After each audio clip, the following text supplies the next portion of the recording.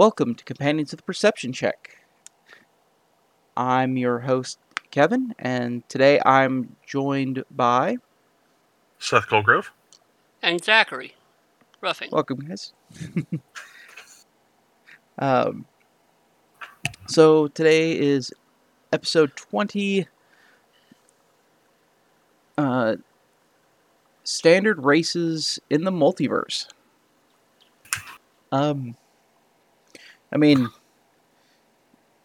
let's face it, you can't really have a fantasy-type game without some stock races. Humans, dwarves, elves, gnomes. I mean, I suppose you could, but then that kind of limits the whole story you're telling. Yeah. Yeah, it also helps set up different things like culture and things so that you don't have to set that up from scratch. Yeah. Well, I mean, each one are a little bit different, but yeah, they're generally some staples of them. It would be weird in D&D to have a setting where there are no elves. I don't even like elves all that much, but it would be weird if they had a setting where there weren't any. Wait, are you telling me that a dungeon master doesn't like the race that can't hardly be charmed and is kind of chaotic? That's shocking to me. They can't be put to sleep either. Among other things. They're resistant to charm. They can't be put to sleep by magic. That's what poison's for. The long sleep. Seriously, in my most recent game in my other group, the Forgotten Rolls, an elf could fly because he's draconic ancestry, so he has wings. But a Shadarkai teleported into the air, restrained his owl with chains so it started falling towards the earth. Then another elf shot him with a crossbow bolt that was poisoned with a knockout poison. So if he hadn't saved against the poison, his owl would have fallen. He would have passed out and fallen 60 feet to the ground. So just normal shenanigans. But on the plus side, because the way that poison works, when he hit the ground, he would have woken up again. Wake up just long enough to die. Well, yeah, the Ow, that hurt. Oh, is that my blood?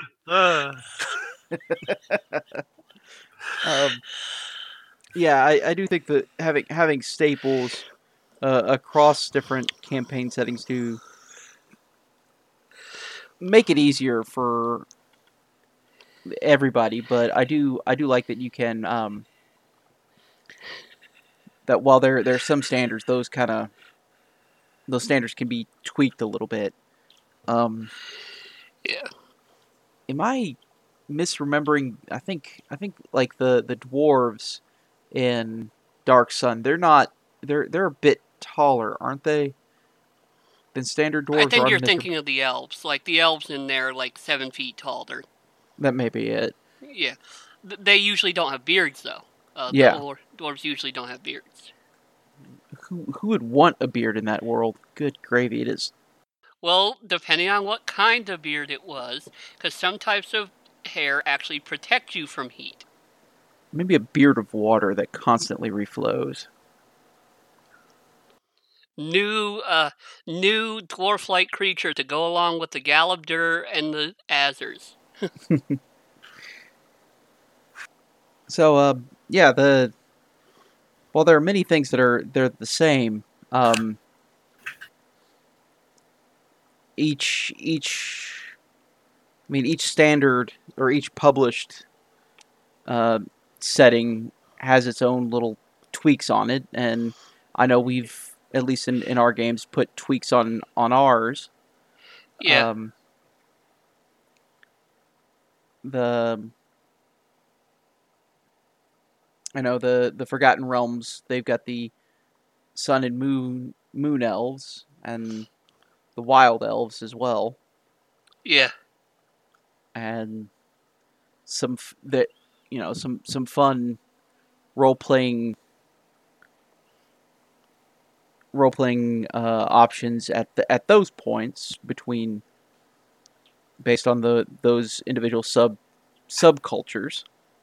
Yeah, they have those, and then they also have turned the mountain and hill dwarves into shield dwarves and gold dwarves, respectively, and changed their culture up a little, and appearance as well. Yeah. Yeah. I know in Ravnica the dark elves are, instead of having really dark ebony colored skin and white hair, they're olive skinned and black haired. Yeah, so I mean, sometimes it's green or like dark green or red, but yeah, it's they generally you have more of a they look more like the wood elves do in most other settings. And speaking of Ravnica, the wood elves of that setting usually have green hair, like vibrant green hair. Mm-hmm. And such. And the half elves and elves that live in Valimar in Eberron have more of a Middle Eastern look to them. And that culture is very high, and in the Eberron elves are very high in ancestor worship. They're Yeah. Based on my limited research in Eberron, it seems like a lot of people are very high in Eberron. Yes.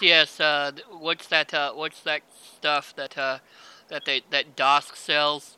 Yeah, that's there's a big market for that apparently. and you not only have the physical changes, but obviously, I mean, cultural changes between them. You can't just plop the same. You can't plop the culture of elves into Eberron Yeah. and it makes sense. Right. Like you've got the different cultures. Like I mean, you've got the high elves. I don't remember what they exactly call themselves, but they sort of follow the Undying Court, which is the Undying. Honestly, are pretty much just anti-liches, more or less. And then you've got each of the wood elves is trying to emulate some ancestor spirit warrior. Mm-hmm. And they're a lot more martial and such. And then you have and then just stuff along that line. And then you have Droam, where the monsters are very much like ordinary people, or Dargoon, a nation of goblins that's officially a political body in the world. Mm-hmm. I like the differences in those, mostly because they take the usual trope of goblins are just, for lack of a better term, uncivilized warmongers, and while they still may be warmongers, they now have an order. They're not just roving bands. Yeah. And you could even throw Yeah. in things where, if you're doing a homebrew world where maybe they're not warmongers in the traditional sense, and maybe they're schemy and underhanded. Yeah. Although this isn't D&D, just a way I've seen it done, like just as an example of what you could do, in Final Fantasy XI, the MMO that's now defunct, the goblins in that game they were kind of a mix between, like, the evil ones were more of mobsters, and then the non-evil ones were just like a super, super mercantile race. Well, I do like that, and I know they've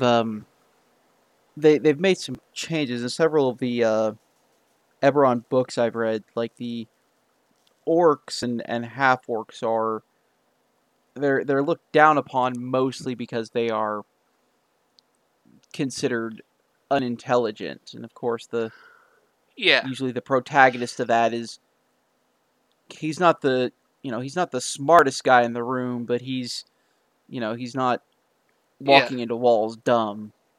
yeah. Um,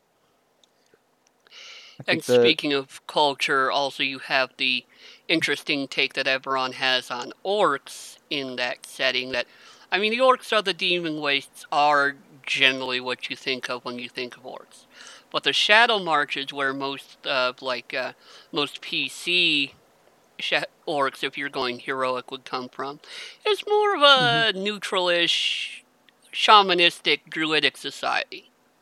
Yeah, if I recall, that one was they're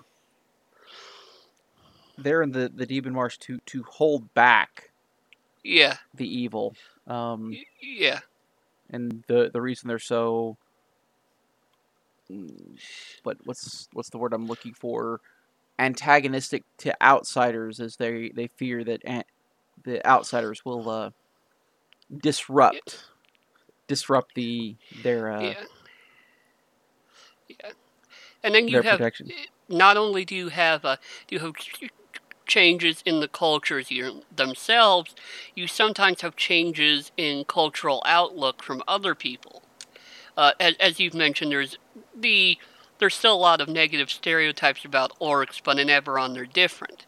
Um, Hmm. in Eberron also, tieflings are not hit with the same stigma they are in most other settings, because because their origin is different. They tend to come into being near areas of planar bleed or such, but they're not seen as likely to commit acts of evil from their nature alone. Yeah, but I also note that they were really shoehorned in fourth edition, um, into Yeah, Eberod. I yeah, had a good laugh at that one when yeah. seeing that they were They even shoehorned in. quote that. They even quote that thing you told me about in the Eberron book when they bring up tieflings. As a as someone who has recently chosen foolishly to play both a tiefling and an orc, not the simplest thing to make people believe you're a good guy. Not at all. No, um, but And even though it's spider-like, it's probably a lot harder when you're mute and have 8 limbs and have become Dr. Orctopus. Well, in in fairness, that is my new mechanical name. Especially since I can't speak, people can call me whatever they like. But Dr. Orctopus has yet to actually meet anyone outside of the group, so I feel like that'll be a fun experience. Yeah, That I mean so the uh, the cultures are I guess malleable enough, especially doing homebrew campaigns. But you know, cosmetic differences for the most part are about the same. I mean, with yeah, within some general reason, you can say the dwarves of your world all sport mohawks because they feel it brings them it cleans the tunnels as they go, and keeping your tunnels clean is what they have been commanded to do. and yeah, when one of And them dies, they can just be used as a broom. that's right. And over here in the corner is the broom of our great grandfather. Well, He's actually, still what they do with that is they cremate, but not until someone else has died. They cremate someone, and then sweep up their ashes with the most recent. They cremate the second most recent death, and then clean it That's up with the most mohawk of recent. the most recent death.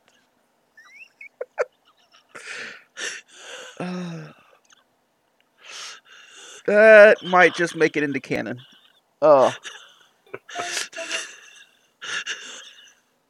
because I don't think you guys have run into to dwarves yet. So I think we can throw that in there.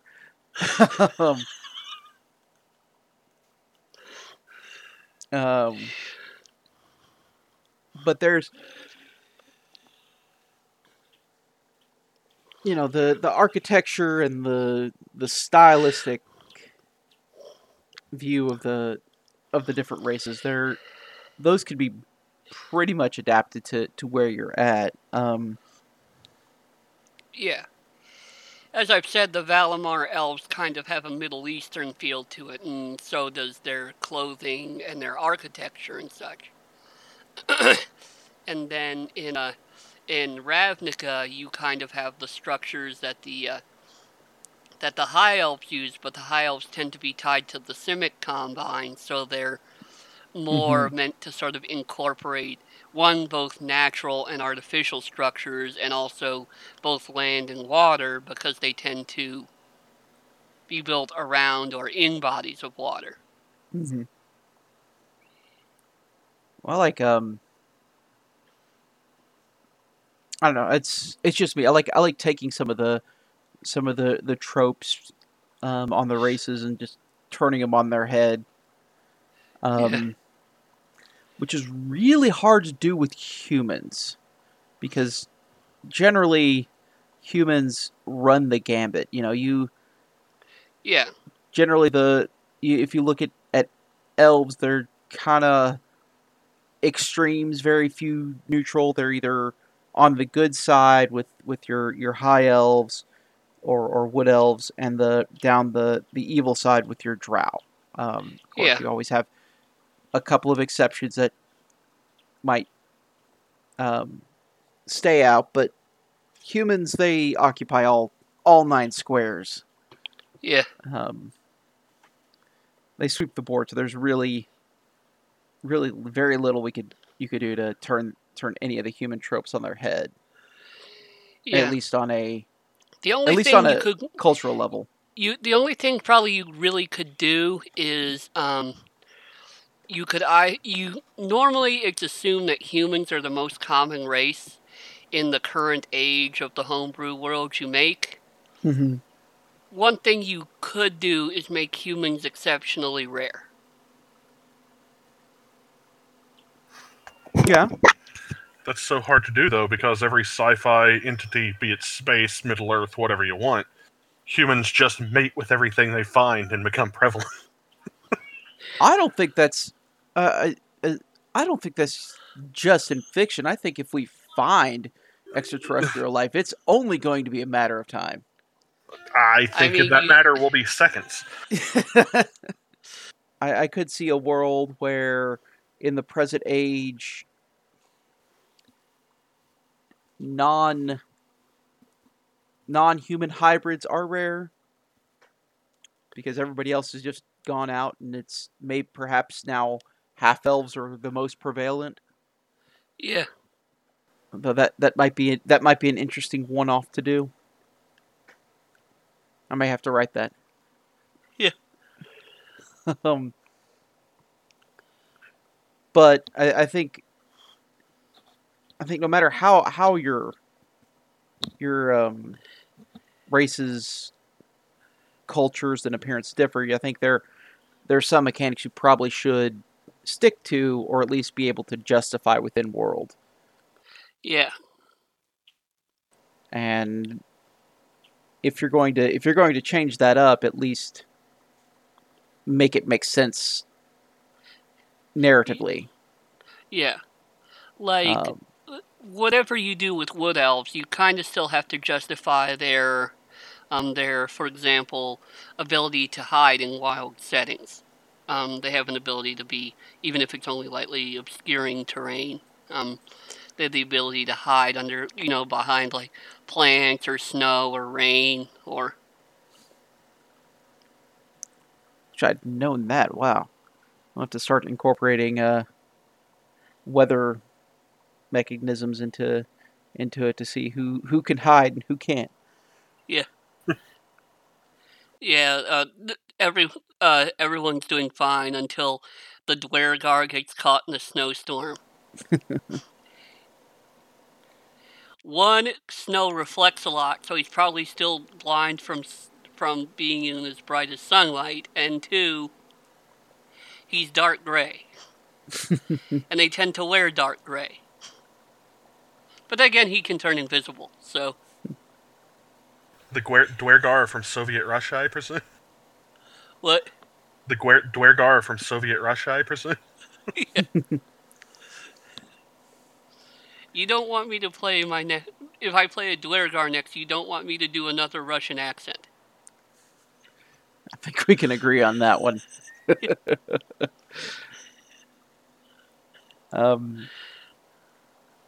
Well, there's a few things though you want to keep in mind. Again, you want to keep things the same. Just a few examples, like although the so-called Drow or the Devkari elves from Ravnica look different, they still kind of have the they live underground. They still have kind of a creepy and unpleasant disposition.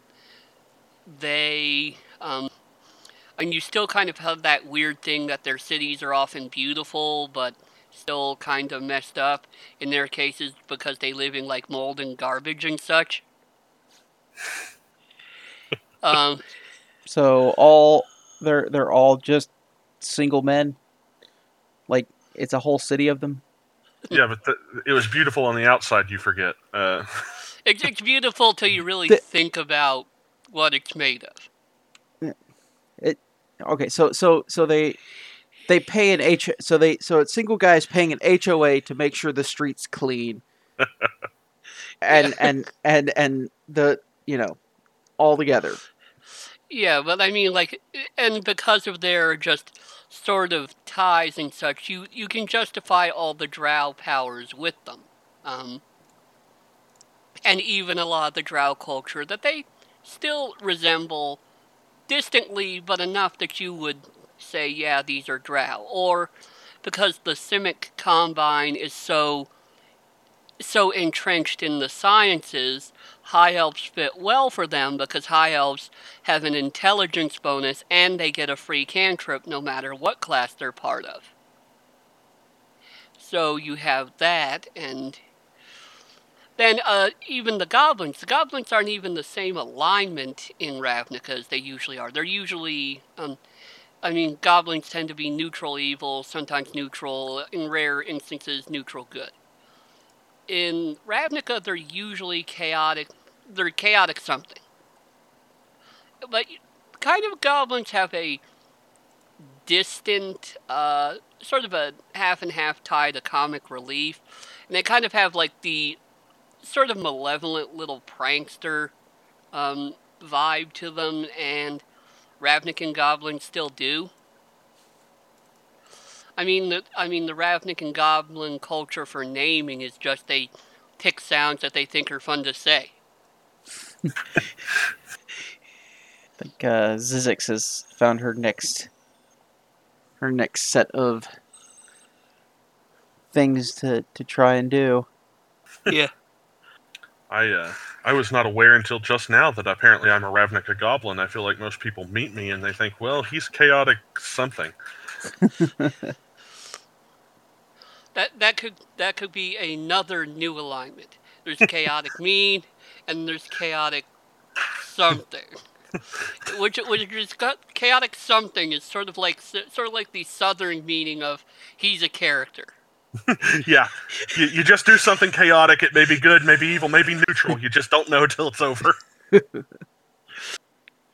How about instead of chaotic something, it's pure chaotic.